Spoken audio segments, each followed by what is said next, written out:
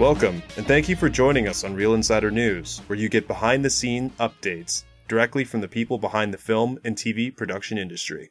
I'm Brandon Hamill. And I'm Jeff Hamill. Today we have updates on a few more members of the community who sadly passed, a new show coming to Amazon Studios in the next few years, predictions on how post-production will be handled in the near future, and how New York and Britain are reacting to revitalizing the local populace.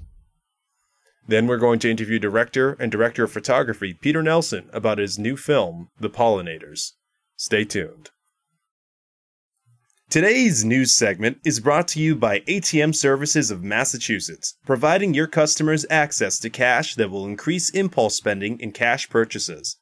Save your business from those hefty credit card fees with your own ATM. For more info, call or text Nick at 978-877-9801 or email nick.atmservices@gmail.com. Mel Brooks turned 94 years old on Sunday. He was born Melvin Kaminsky on June 28, 1926 in Brooklyn, New York. Now, of course, he's a legend. He's still funny. What a long-lasting career. I even knew him from my childhood with the movies were a little bit before me, but with Spaceballs and Men in Tights, I used to watch Blazing those all the Saddles. time. Oh, Blazing Saddles has got to be one of the best comedies ever made. What was the one? I bring you the Producers. The 20. He drops some tablets. 15. No, he comes out. I bring to you the 15 Commandments, And God Spoke. Is that what it was?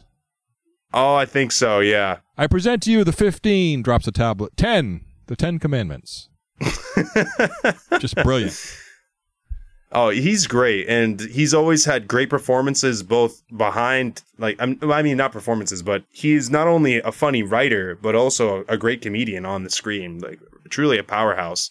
And I understand that Mel Brooks was really good friends with Carl Reiner, so sad to say goodbye to one legend of comedy, but thankfully, we still got Mel Brooks kicking around. Well, I see where he got his first name when he changed it from Melvin Kaminsky to Melvin, and he must have picked up Brooks because Brooklyn. I'm guessing. Where else would he get Brooks from Kaminsky? Yeah, it must have been. It was probably just because it was easier to say. I know he served in World War II, so maybe that had something to do with it. Well, people called him Brooks or something. He changed his name as a teenager. Oh, wow. That's interesting. I'd love to actually learn more about that. But, yeah, so happy birthday to Mel Brooks, and we wish him many more. However, on a darker note, sadly, legendary composer Ennio Morricone passed away at the age of 91 this past week. His career spanned over half a decade, as he composed a plethora of films, ranging from The Good, the Bad, and the Ugly to 2015's The Hateful Eight. Morricone's scores were not only great, but his work on the Man with the No Name trilogy became emblematic of the Western itself. Whether or not you've seen the films, you've most certainly heard parts of his score, since the classic "Mwah, mwah, mwah," now associated with the Western genre, comes from Morricone's work on the trilogy. I did not know that. I did not know where that came from. So I wonder if that was introduced on The Good, the Bad, and the Ugly. I believe it was The Good and the Bad, the Ugly that specific score came, and he was also the pioneer who started the implementation of whip cracks and gunshots into Western soundtracks. And now any Western is going to mimic Morricone in some fashion. What's interesting is, of course, The Good, the Bad, the Ugly, that's Clint Eastwood.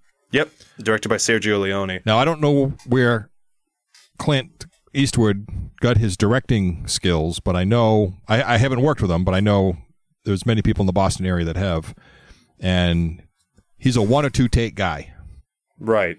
We're going to get this in 1 take, moving on, 2 takes, maybe, moving on.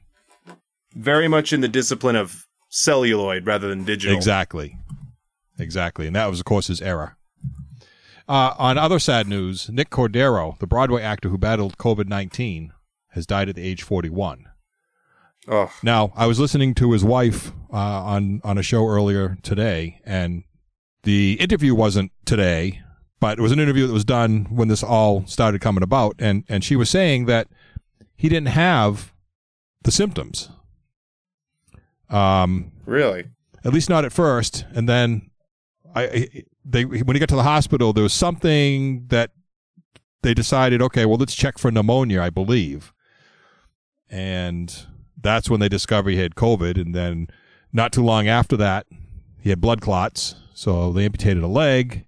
Just one problem after another with the COVID. And, sadly, he didn't make it. And he leaves a wife and a young son, Elvis, behind. A very talented actor, very sad situation.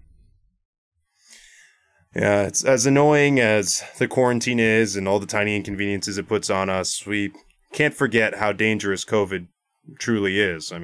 41 is not the predicted danger range by any means. Far too young to be taken so early. Yeah, certainly. In other news, this is also sad, and it didn't have anything to do with COVID, but Charlie Daniels, who famously sang The Devil Went Down to Georgia, passed away in Tennessee on July 6. Now, he was 83. Charlie was a Grammy winner and a member of the Country Music Hall of Fame. So, he had a pretty good, run. Oh, yeah. I don't know much of the Charlie Daniels Band, to be honest, but I'm pretty sure everybody's heard The Devil Went Down to Georgia at one time or another. Yeah, they could really jam. And even if you weren't into country music now or then, they still had a unique sound to them. And they were just unbelievable to listen to.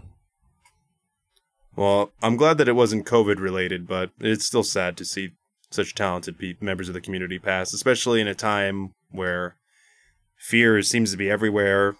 Everything seems to be shut down. Thankfully, we're rising back up a bit, but Charlie Daniels will be missed, but we will always remember his great tunes. It's funny. Every end of every year, or sometimes it's the first couple of days of a new year, some news outlet, TV, radio, somewhere, always comes up with a list of everybody that passed away the year before, and it's always amazing. And seems you listen to it in disbelief. Yeah. That all those people passed away. Now, of course, this next coming year, depending on, we're up to almost 130,000 deaths from COVID. So I don't know if there's going to be too much that's going to shock you come next year when they announce the total from COVID. Hopefully we're going to end it soon. Hopefully it's not going to run through next year. But I'm just saying, every year I'm always sort of like, wow, I didn't realize that person passed away this year, that past year. Yeah, I think the sheer number of people you see at the end of every year, obviously we all expect that people die and all that, but it's hard to swallow. And it's going to be especially tough this year. In bit lighter news, I suppose this is mostly just kind of satirically funny. Tom Hanks' new film Greyhound, which is being released on Apple TV, is coming with a bit of controversy. It seems that Tom Hanks isn't very pleased with the fact that Greyhound's going to be released on a streaming service. Originally, the film, which is a Sony production, was intended to reach theaters, but as we all know, that is a bit troublesome at the moment. So, Sony sold the rights to the film to Apple, and it is now going to be hosted, I believe, in the next week or so. Tom Hanks was saying that, quote, he doesn't want to anger his Apple overlords, but he does have a problem with the fact that a streaming service and on a television will be a lower sound and picture quality than, of course, a theatrical production. He was also upset because while promoting the film, he had to do a couple of Zoom calls, and apparently, in Tom Hanks' words, the cruel whipmasters at Apple told him that his background needed to be a blank wall, that he couldn't display any of his bookshelves in his house in the background. So, Tom Hanks seems to be toting around his celebrity invincibility a bit, because I don't imagine many people would be able to get away with throwing so much shade at the company that's hosting their work. All right, so does this change how much he got paid? I don't think so. What are you going to do to Tom Hanks? He's Tom Hanks. You can't do anything against him. Take your money. He can say whatever the hell he wants. Take your money and move on. You survived, allegedly, COVID in Australia. Yeah. So take your damn money, What do you care? Like, apparently he was pretty attached to this film, so I could see how that'd be disappointing. But I from what I understand, Apple is a pretty rigid company, so they could probably be pretty difficult to work with. In other streaming news, Westworld's creators Lisa Joy and Jonathan Nolan are planning on beginning a new project with Amazon Studios. However, this new project will be a television adaptation of Fallout, one of the most famous video game series on the market. The Fallout franchise, which started in 1997, making it as old as I am, is set after a nuclear war in the year 2077. However, this is an alternate America that never left the culture of the 1950s. The series serves as a sort of biting satire of consumerism, nationalism, and general 1950s American nostalgia, while also providing the dangerous apocalyptic setting it's famous for. Fallout is a game that's always been hallowed for its unique atmosphere, writing, and iconography, so it's a good choice to bring to the small screen for sure. Now this is interesting because I've actually been speaking with a couple of people about what the next fad is going to be once the superhero genre dies down a bit. Now, of course, superhero films aren't going to disappear, much like the Westerns didn't disappear after they stopped dominating the box office. But at the moment, the biggest releases are always superhero films. So eventually that's going to change. And one person I was talking to referenced that they think video game adaptations could become the next big thing. Now, I'm not really convinced of that because in the past, video game adaptations haven't really been taken seriously, thanks to Uwe Boll, who essentially he directed a ton of them as a way to get tax cuts and just made them really poorly. So it gave them a really bad name he did that back in the 90s. So I'm interested to see how this series plays out. I'm a big fan of the Fallout video game series. I think it could make a good show. Some video games would definitely be difficult to translate, but I think that this one actually could be pretty promising. I mean, is this going to be animated like a video game, or is this going to be actors and CGI? No, it's going to be live action. Live action and CGI, I believe. Then it could have been anything. Why does it have to be Fallout? I mean, it could have... because, it comes with a pre-built audience. Okay. That's the whole draw of using these big IPs. I mean, that's why superhero films get so much money thrown into them, because they're part of this huge franchise, so there's a guaranteed audience. And they're also making an Uncharted film, which Uncharted is a video game series that is heavily inspired by Indiana Jones. So it's kind of recursive that Indiana Jones inspires a game, and then that game is then translated into a movie format. So yeah, if these succeed, we'll of course see more of them, but I'm a bit skeptical. Yeah, I mean, you're not going to get that time back. Watching that. In more industry, in more heavy industry news, London-based post-production house Envy may be a shining symbol of the future of post-production. While the company originally used consumer transfer services, much like WeTransfer, for their files, they adopted Signiant's Media Shuttle system in 2013. This system has allowed them to transfer their files at much more effective rates with their clients around the world, allowing them to work on a multitude of projects, even throughout the pandemic. While all of their footage is stored on servers at their London headquarters, their ability to share files with clients around the world may be a first peek into the future of post-production, especially since this technique is effective enough to be unfazed by something as crippling as the pandemic. So, I believe that this could be a good example of why maybe more CGI artists or video editors may be working from home in the next decade or so, especially since many corporations have been shown by the pandemic and countries closing down that homework can be effective. Okay. So what do you think of that? Do you think we might be seeing more people working from their individual homes rather than going to studios to do more individual work like video editing or CGI? Well, I think you're going to see that across the board. I don't know if it's going to be just the entertainment industry. I mean, television's doing the same thing. These people have a home studio, and you can't really... at first, you could tell the difference, but little by little, things have gotten better lighting-wise and audio-wise, and it's almost seamless now. So I think that's a real possibility across, a lot of people's workplaces. Schools, teachers are doing Zoom meetings with students and so forth.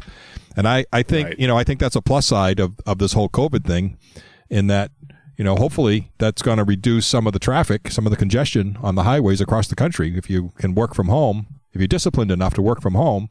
And I think there's been many studies that show that most people are more productive at home. Right. If you spend your day going from meeting to meeting to meeting, what are you really accomplishing? I mean, yeah, you're sitting in a meeting and I guess you're sharing information and whatnot, but are you getting as much done as if, it's sort of like being disciplined about checking your email. If you check your email every time the thing dings, you never get anything done because you're constantly being interrupted by a new thought.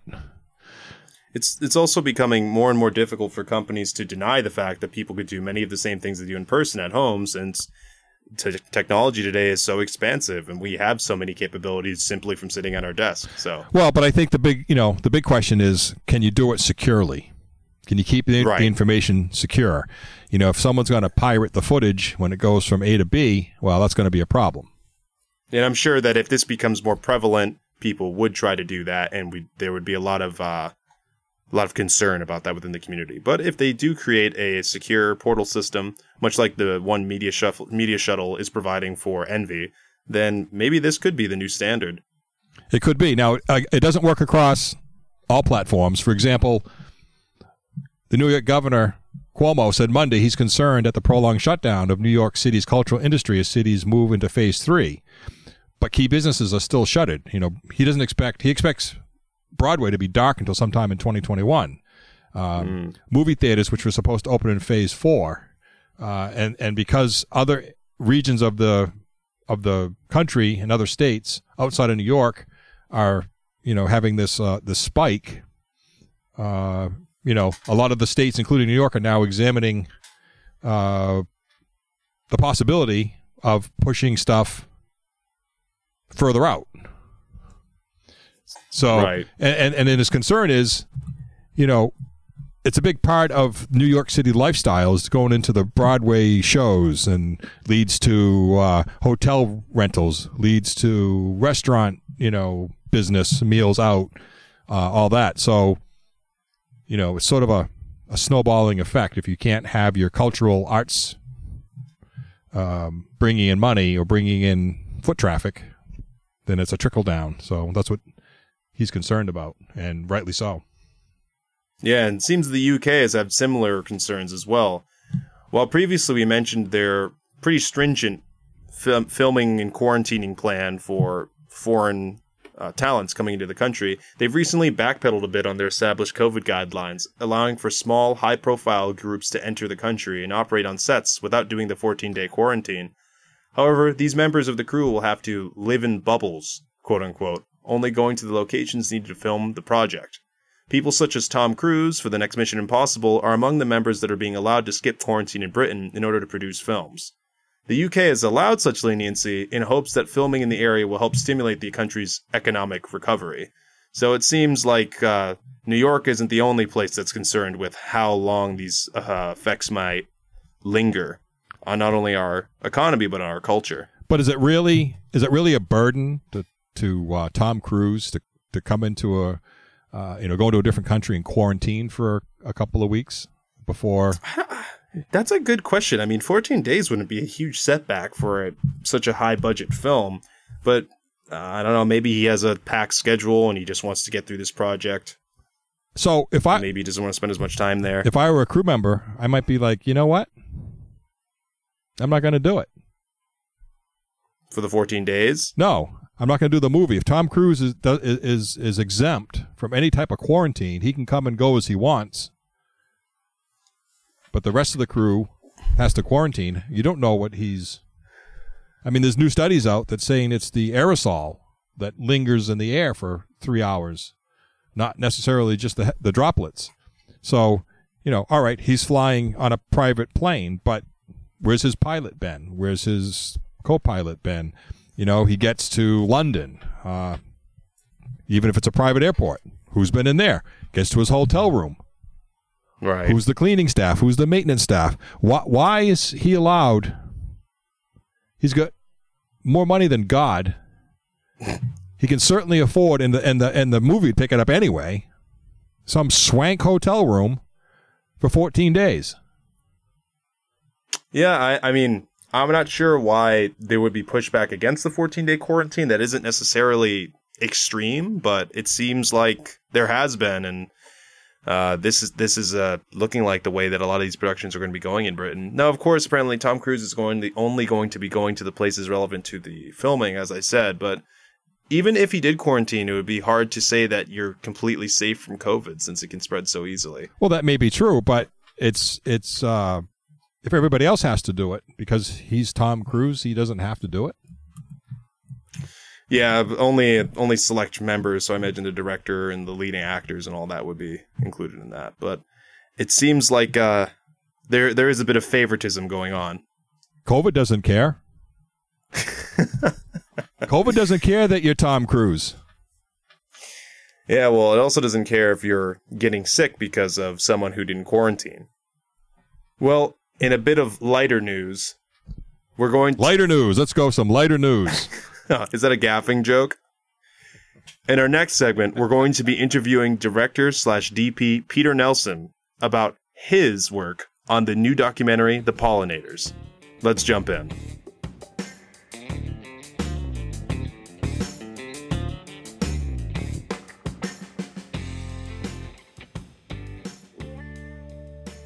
Director Peter Nelson has been a director of photography for the past 28 years and has a diverse body of work, including documentaries, feature films, and commercials. Peter's signature naturalistic style has taken him around the world to capture life as it happens for fiction and non-fiction films alike. The Pollinators is his feature debut as a director. Select feature credits include the Emmy Award-winning documentary Art and Copy, Michael Moore's Sicko, Pipe Dream, and the cult New York romantic comedy, Ed's Next Move. Peter has done domestic and international documentary work for PBS, HBO, National Geographic, Discovery, and the BBC. His short film, Dance of the Honeybee, had its broadcast premiere on PBS. Commercial work includes campaigns for IBM, Google, SNHU, BlackRock, ESPN/NASCAR, Dunkin' Donuts, Volvo, and many others. Peter received a BFA in Film and Television from NYU's Tisch School of the Arts. A passion for nature and documentaries keeps leading him back to explore the intersection between people and the natural world around us. Peter, thank you for joining us today. Thanks for having me. Now, one of the things that comes to mind right off is how many times did you and your crew get stung? Yeah, well, part of the story is that I'm a beekeeper. I've been a beekeeper for about 30 years. So getting stung is not a new thing to me. Typically during a year, I'll get stung maybe 5, 6, 7 times.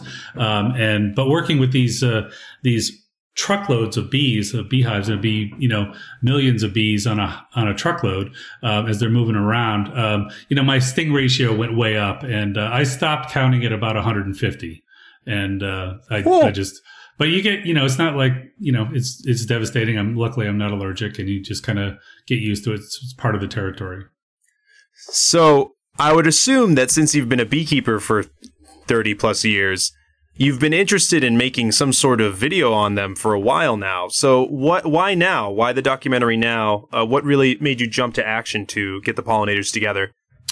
Well, it's been really a hobby, for many years. And I did a short film in, I think, 2013 called Dance of the Honeybee, that it was part of a contest for a Phantom camera that Abel Cine ran. And that was, did really well with it. Sadly, I didn't win the contest, but I had a great time with the film, got a great response to it.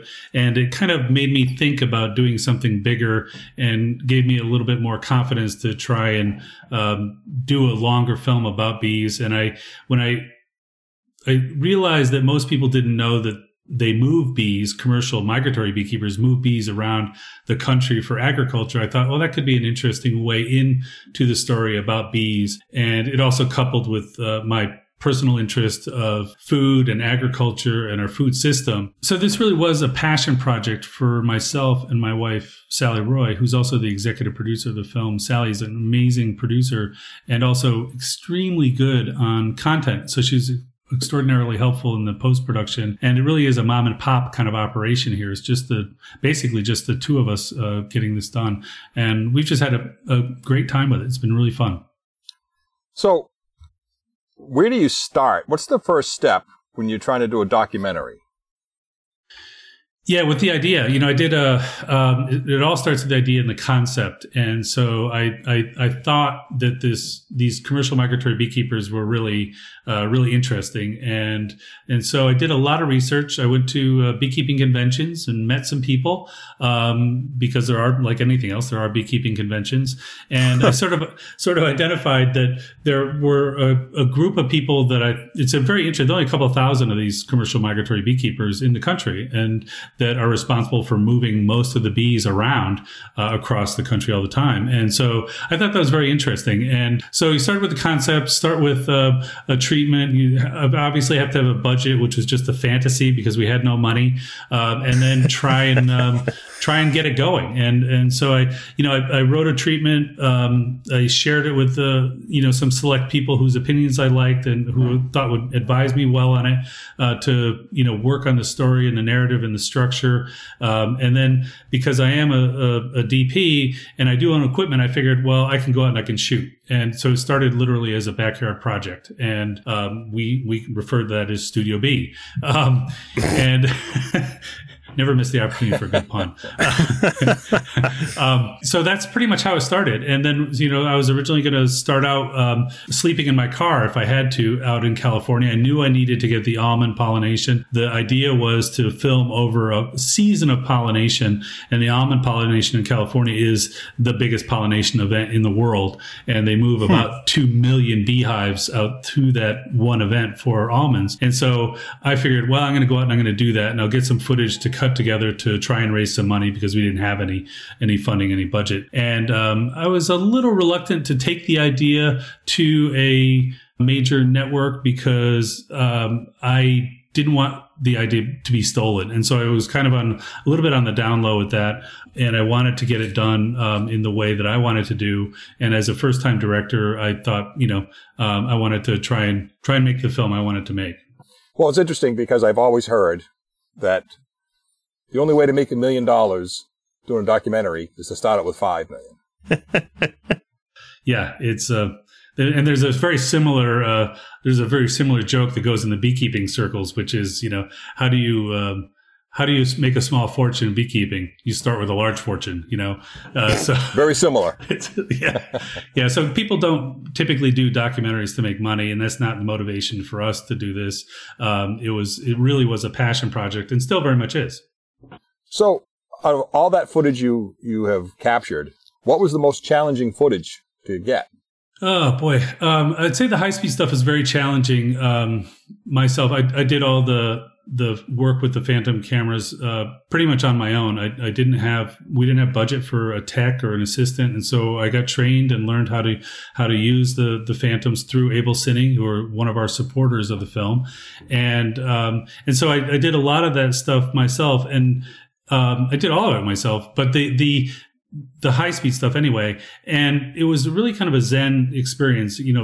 Bees move really fast. And so, I kind of had to rely on my beekeeping experience to know what was going on. And then, know, there was something really interesting there, and then go back and look at it.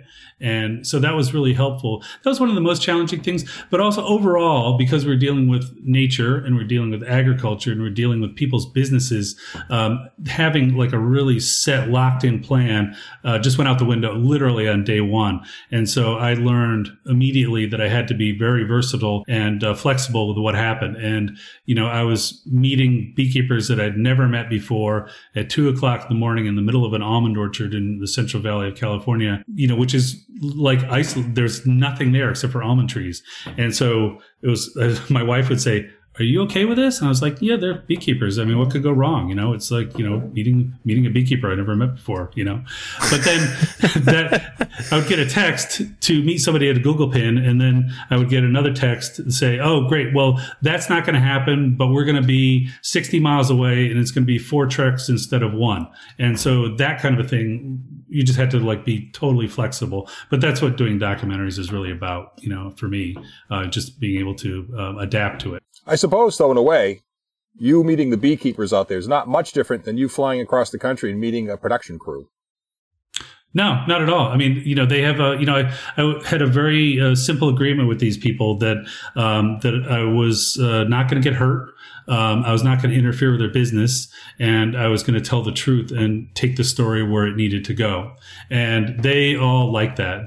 They tend to be a very kind of iconoclastic group of people. Most of them are family businesses, very independent minded. They're kind of like cowboys and ranchers and truckers all wrapped up in one. And they're just fantastic people. I just love them. And I'm sure your years of beekeeping experience helped you navigate that sort of isolated culture that is the trucker beekeepers.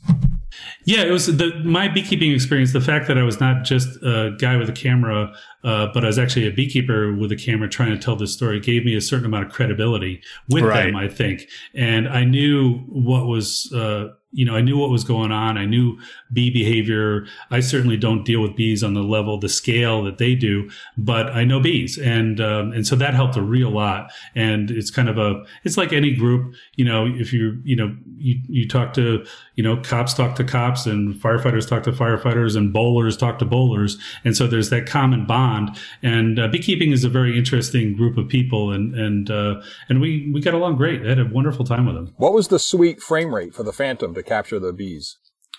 We shot the whole project in 4K. That was an idea that I wanted to stick to because I didn't know what the outcome was going to be, and I didn't want to limit ourselves. So we shot in 4K. So that limited us to, I think, about 1560 or so with the cameras that we were using, frames per second. Oof. So did you say that this was your first time using a Phantom?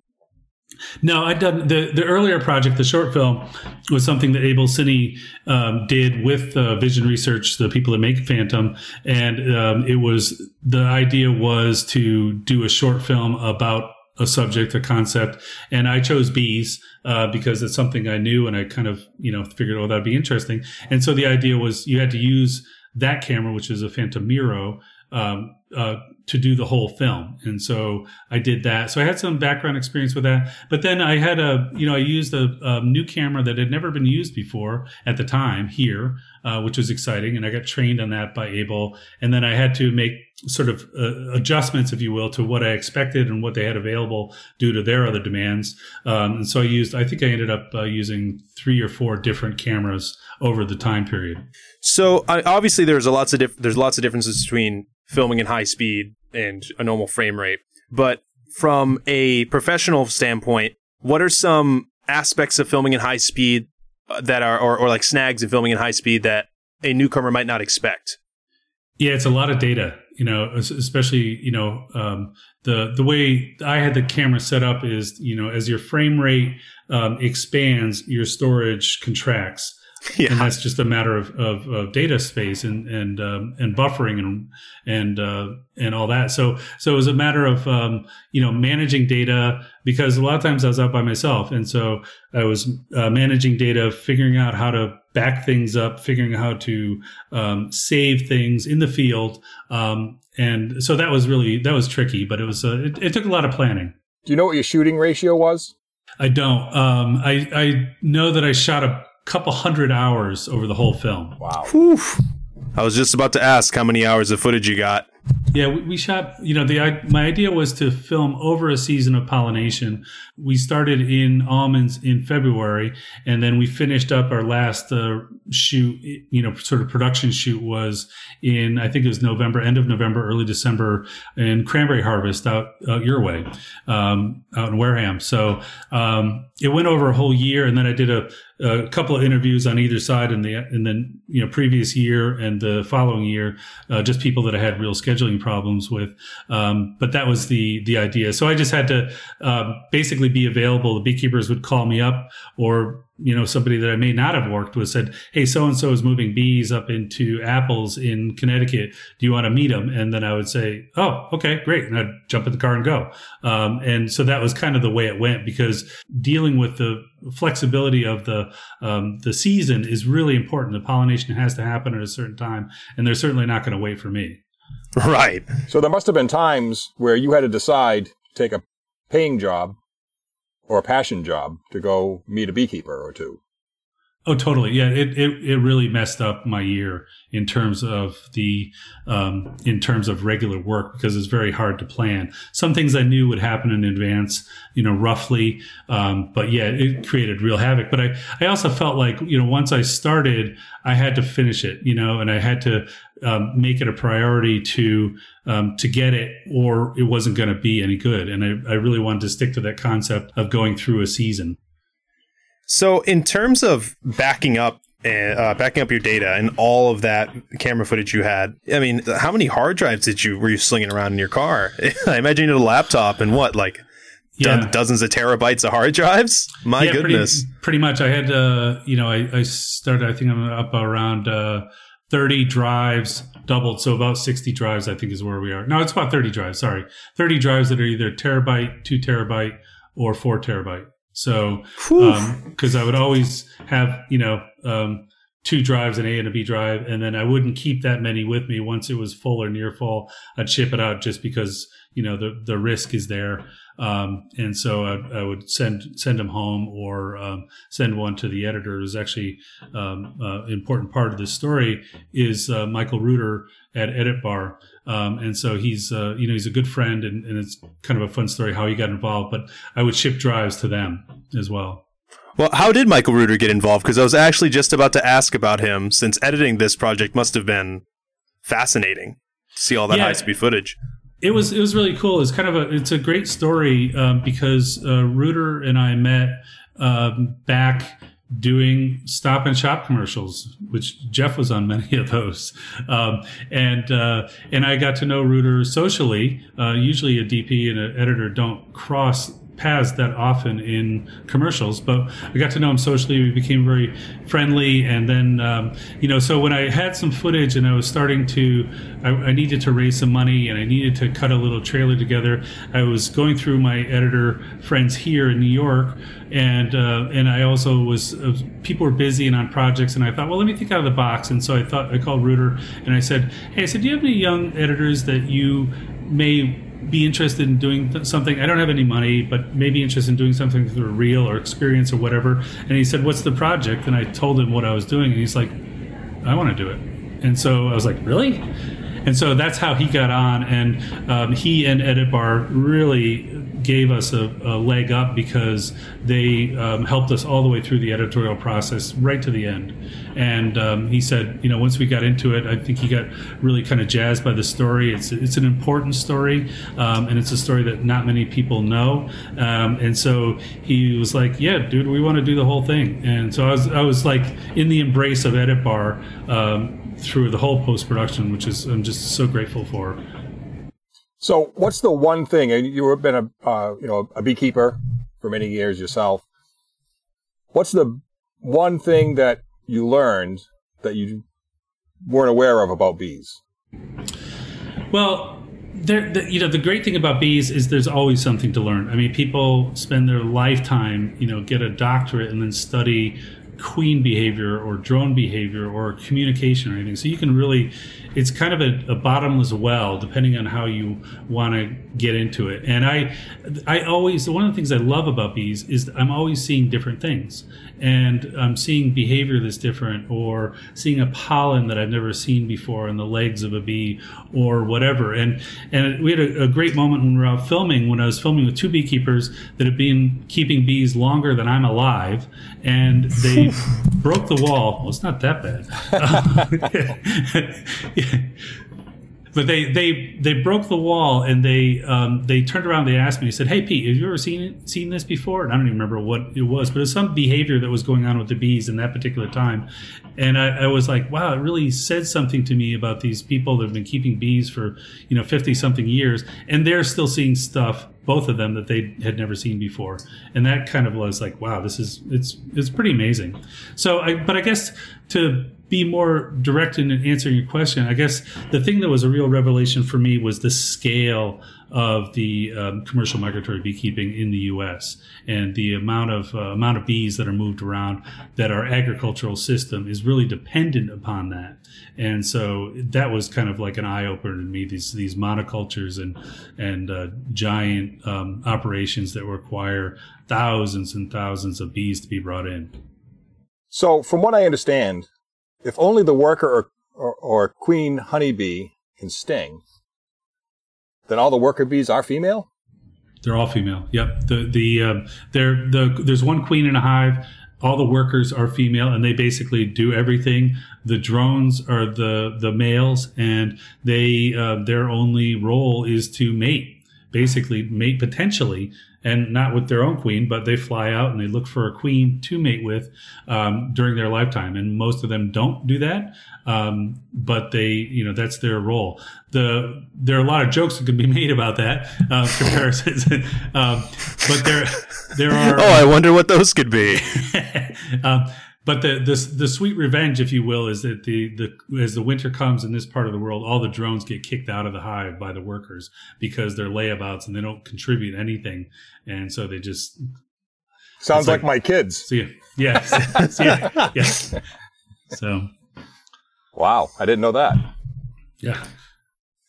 So going away from the pollinators for a moment, what is the biggest difference between working on a documentary feature regarding nature and maybe a more historical focus? So from documentary to documentary, what do you think are some big differences people might not expect? Well, I think, with the documentary like we did, we had kind of a roadmap for what we wanted to do and the story we wanted to tell, but you never know what's going to happen. You never know who's going to speak well, what events are going to happen, what's going to be interesting. And you really find that out in the edit room. Whereas I think if you're doing a film about Hopper or an artist or, George Washington, then it's sort of much more planned and you're trying to hit a script. And there really isn't a script in a documentary, in the type of documentary that we did. And we had to discover that story and bring it out and thread it together in the edit room. And that's an extremely creative part of the process. How long was that editing process? It took about a year. It was, what I worked out with Reuter who's very busy almost all the time, but he's also got an incredible work ethic.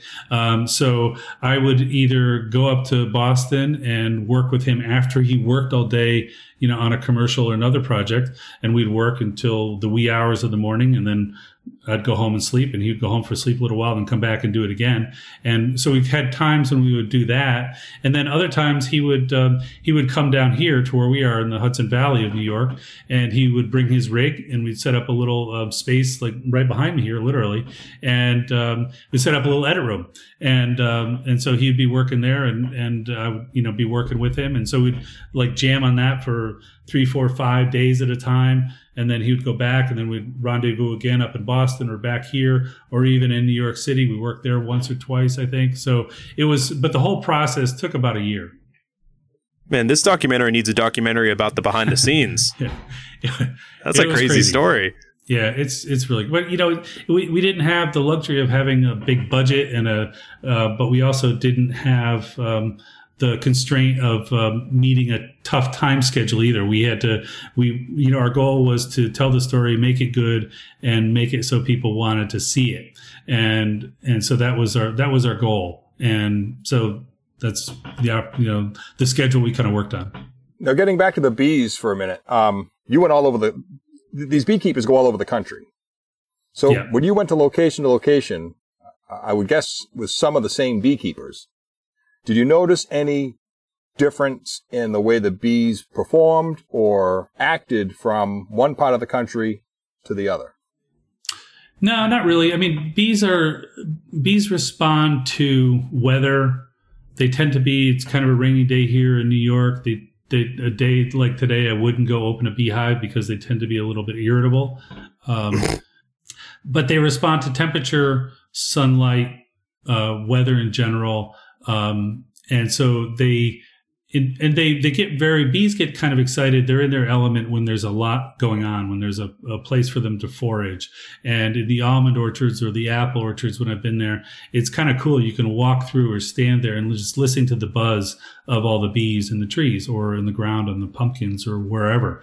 And that's pretty amazing. I love that. So from the almond fields or whatever they're called in California to the cranberry bogs in Massachusetts, a bee's a bee.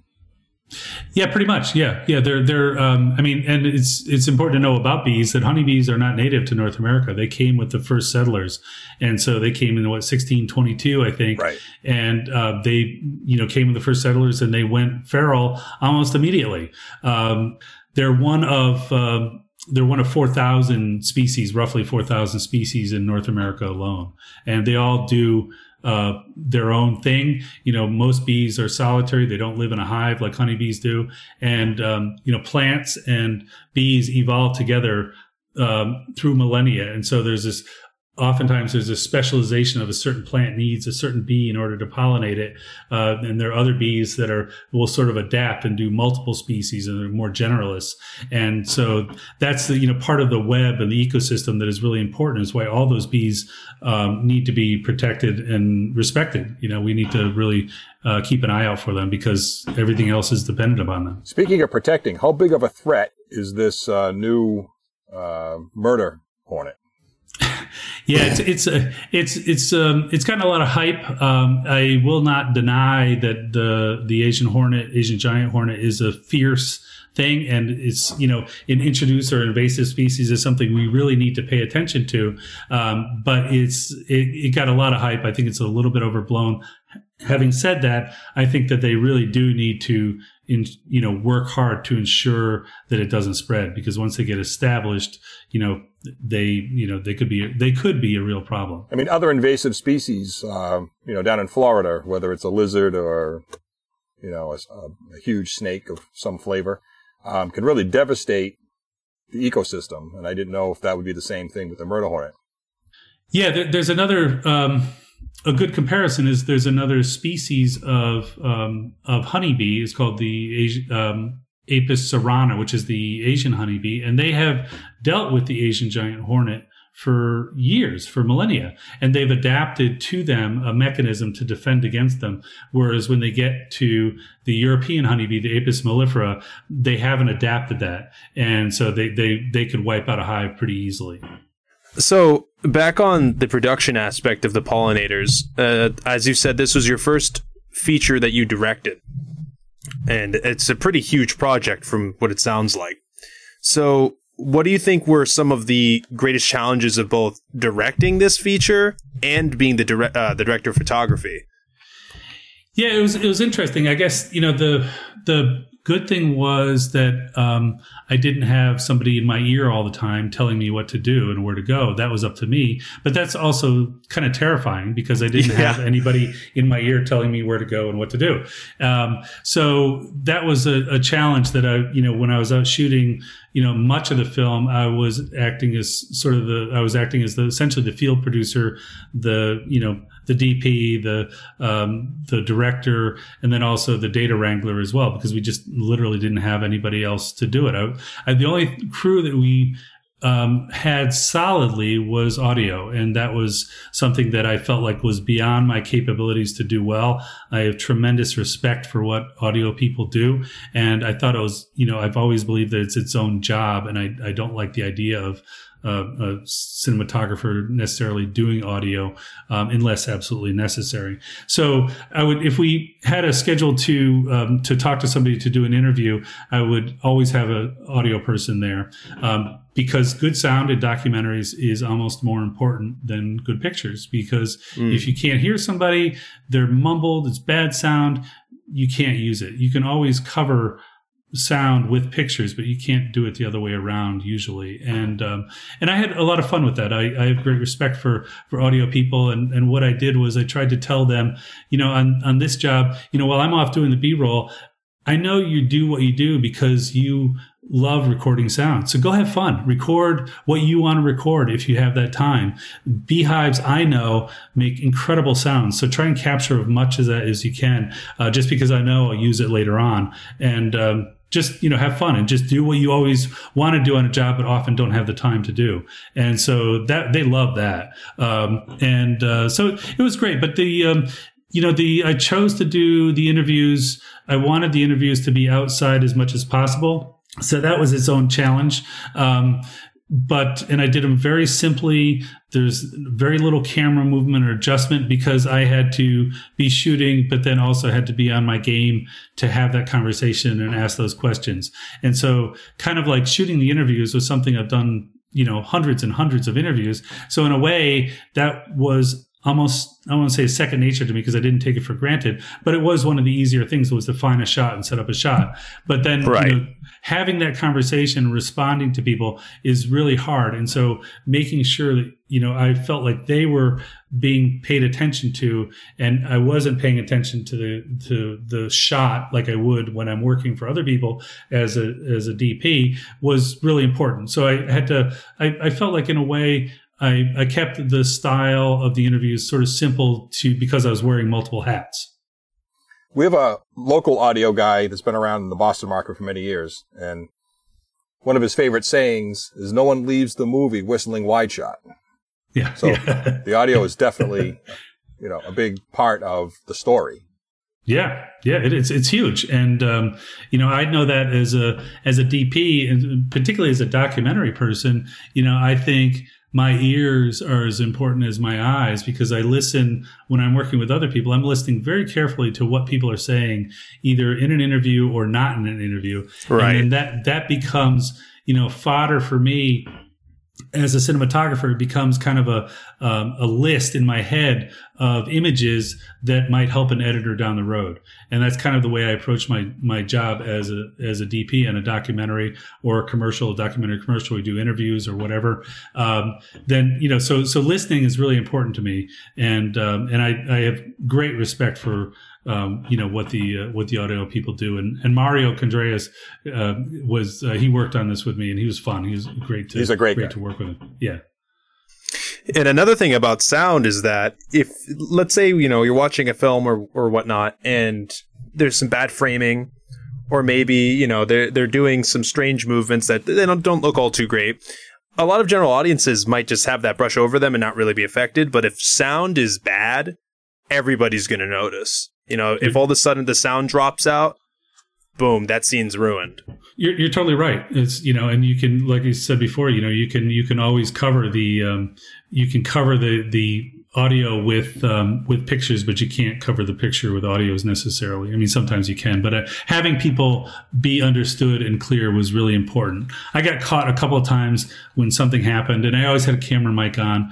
I got caught with a couple of moments in the film, which I'm happy to say nobody notices, where I was just using a camera mic, and it was just a verite situation, so it worked out really well. But having that good sound was really, really important to me.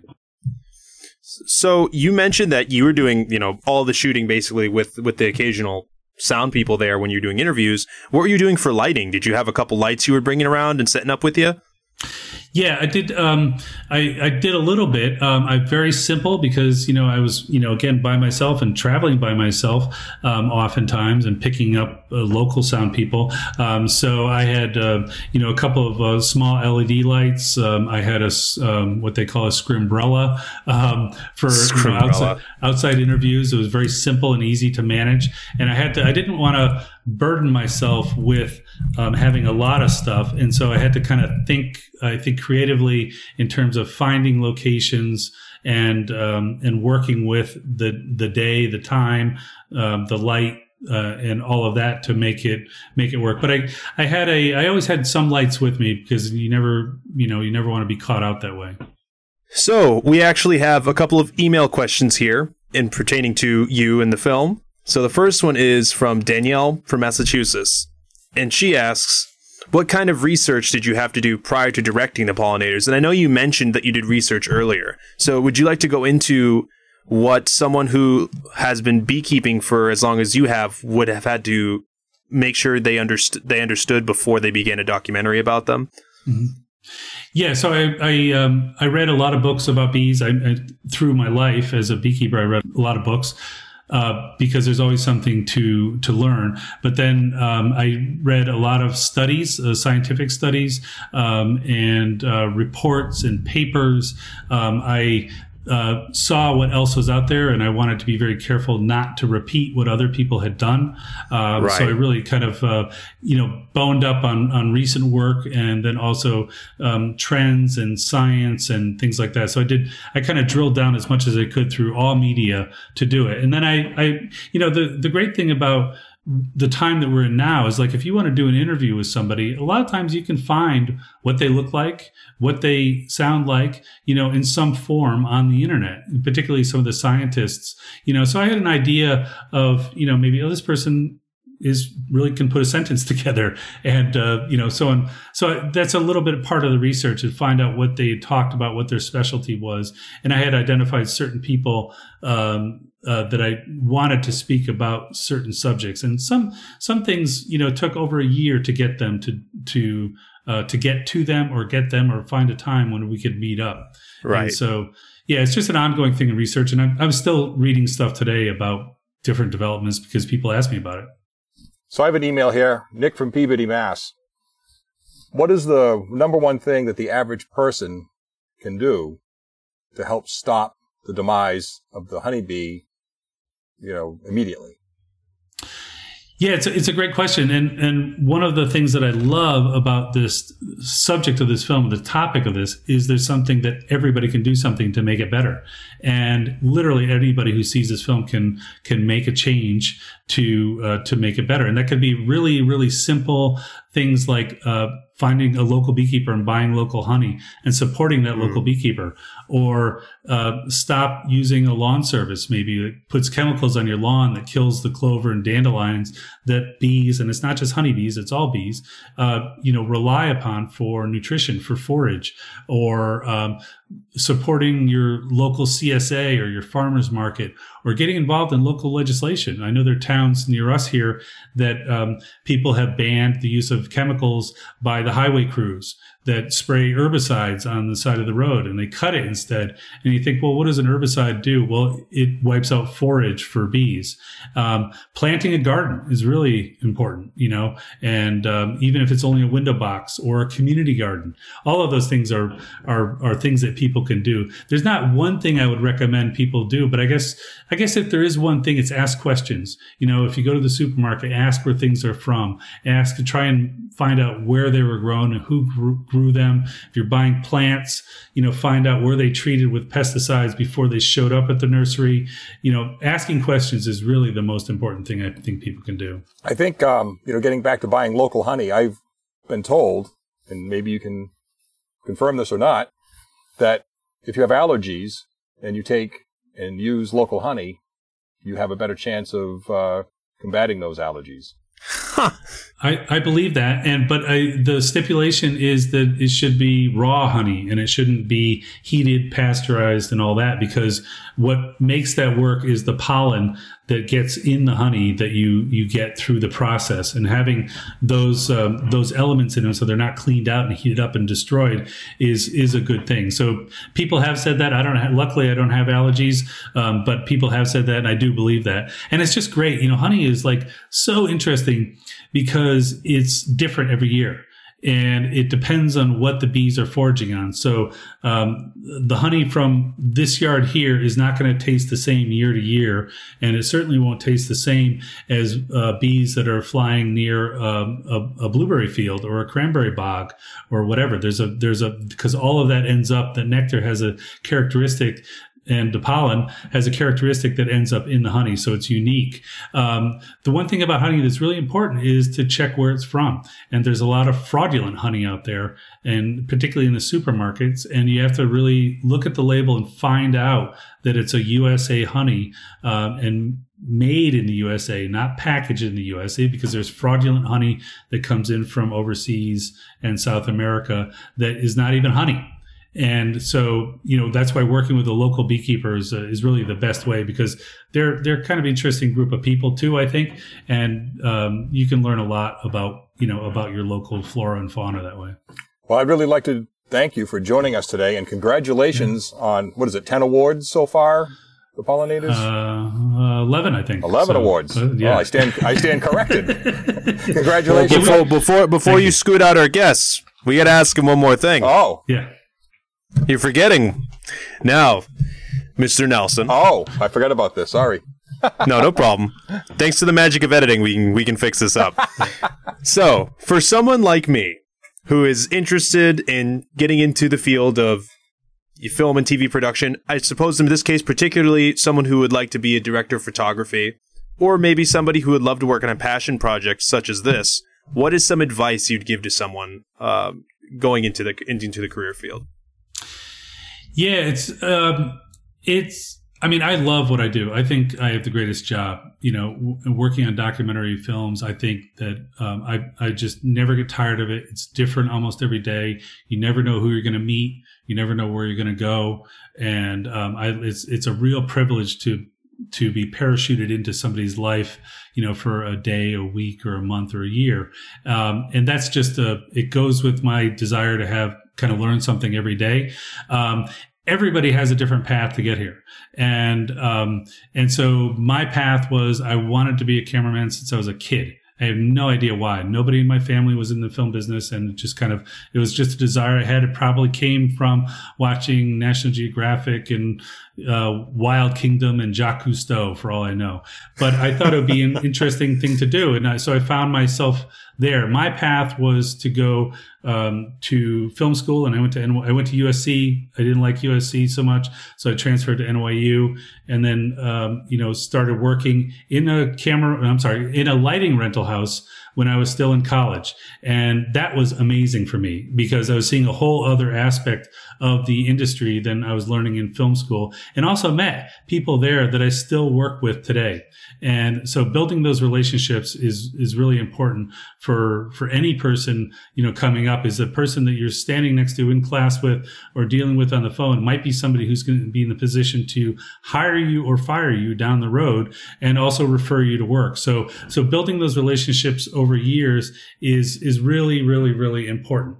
And you never know where it's gonna take you. And I guess the other bit of overall advice I would say would be to never stop learning.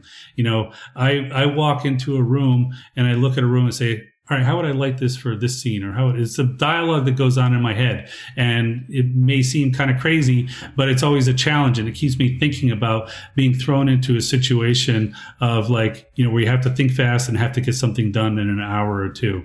And so right. I've kind of try to train myself to keep in the game, keep busy, keep thinking, keep reading, keep learning, going to museums. I was on a webinar today with 80 DPs from around the world, just talking about different things. So that's kind of the stuff that, I learn something every day about. The technology is changing so fast. But the craft, is always there. And that's something that I strongly believe in, is the craft that needs to go into the filmmaking to make it really, really good. I hope that answered it. No, that's beautiful. It also is quite inspiring for me, because all of that stuff where you mentioned how dynamic your job is and how much you love it. That's why I'm interested in film and TV production. I want to do that. I don't want to go to a desk job and do the same thing every day. I want to be thrown into new environments constantly. So it was great to hear someone who has had so many years in the industry sound so excited about that. Yeah, and the other part of my sort of trajectory, if you will, or flatline, whatever you call it, I don't know. My journey was, I wanted to get interested in camera, but I also had an early opportunity to learn through the lighting rental house, lighting and grip. and we worked with, and I learned the equipment and I learned the people and learned a lot about the tools, the lighting tools that if you work in strictly a camera house, you may not know some of those. And so that was really important. Everybody, all the stuff that we learn, goes in the bags that we carry around with us. And so I think it's interesting to learn about makeup. I don't want to be a makeup person, but it's important to know as a DP about a little bit about makeup. And the same thing it is about, how an LED works, or how to set up a butterfly. All those things are important because you have an understanding a little bit about other people's jobs is really important. And I worked as an AC. I joined the union in New York and worked as an AC, and I did commercials, documentaries, and feature films. And when I decided to change my card, I wanted to do the same thing because I liked the different elements of the different jobs. And so I liked having that aspect of variety. It probably has something to do with a short attention span, but I think they all feed on each other. And so there is no one way. And I think that, following to do it for the right reasons is the most important thing, is to do it for the passion and trying to, working together with people is great. I mean, it's just, Jeff and I have worked a tremendous amount together, doing Stop and Shop commercials, which is great. It seemed like, yesterday, and it wasn't, but I love that. It's part of a family on a crew, and that's a really important thing. I'm available tomorrow. You and me both. Well, Jeff, now you can kick him out. Yeah. Oh, no, I was not trying to kick him out. I was just trying to conserve his time. But I have plenty of time, so I wanted to make sure that, the accolades were there. Congratulations on all the awards that the Pollinator have won. And I think it's an important cause that people really don't think about. They go to the grocery store. They don't know where that stuff comes from. Yeah, it's true, and it's we've been super delighted to get some awards along the way, but the most rewarding thing for me is that people want to see the film, and it's a conversation starter. And the greatest reward for me is when somebody tells me, I went to the supermarket and I look at things differently now. And it's like, that was what our goal was to do, and I think that's the goal of film. Its real strength is to be able to change the lens a little bit, if you will, change the focus for how we perceive the world and how we see the world. And that is the ultimate gift to me, much more than anything else. Very well said. Well, thank you. So the film is out now digitally, and it's available on iTunes and Amazon and Google Play and a bunch of others, Vimeo on demand. And you can find out more information. Our website is thepollinators.net. And it's also available through Canopy and educationally for universities. So we're doing our best to get it out there, and I hope people can check it out. Well, sounds great. I definitely know that I'll be, passing it around, making sure that people are watching it. Thank you again for joining us. Well, thanks for having me. It's great talking to you. Thank you for joining us today as we dive into the people behind our beloved industry. You can find our show on Spotify, Stitcher, iTunes, and wherever else you get your podcasts.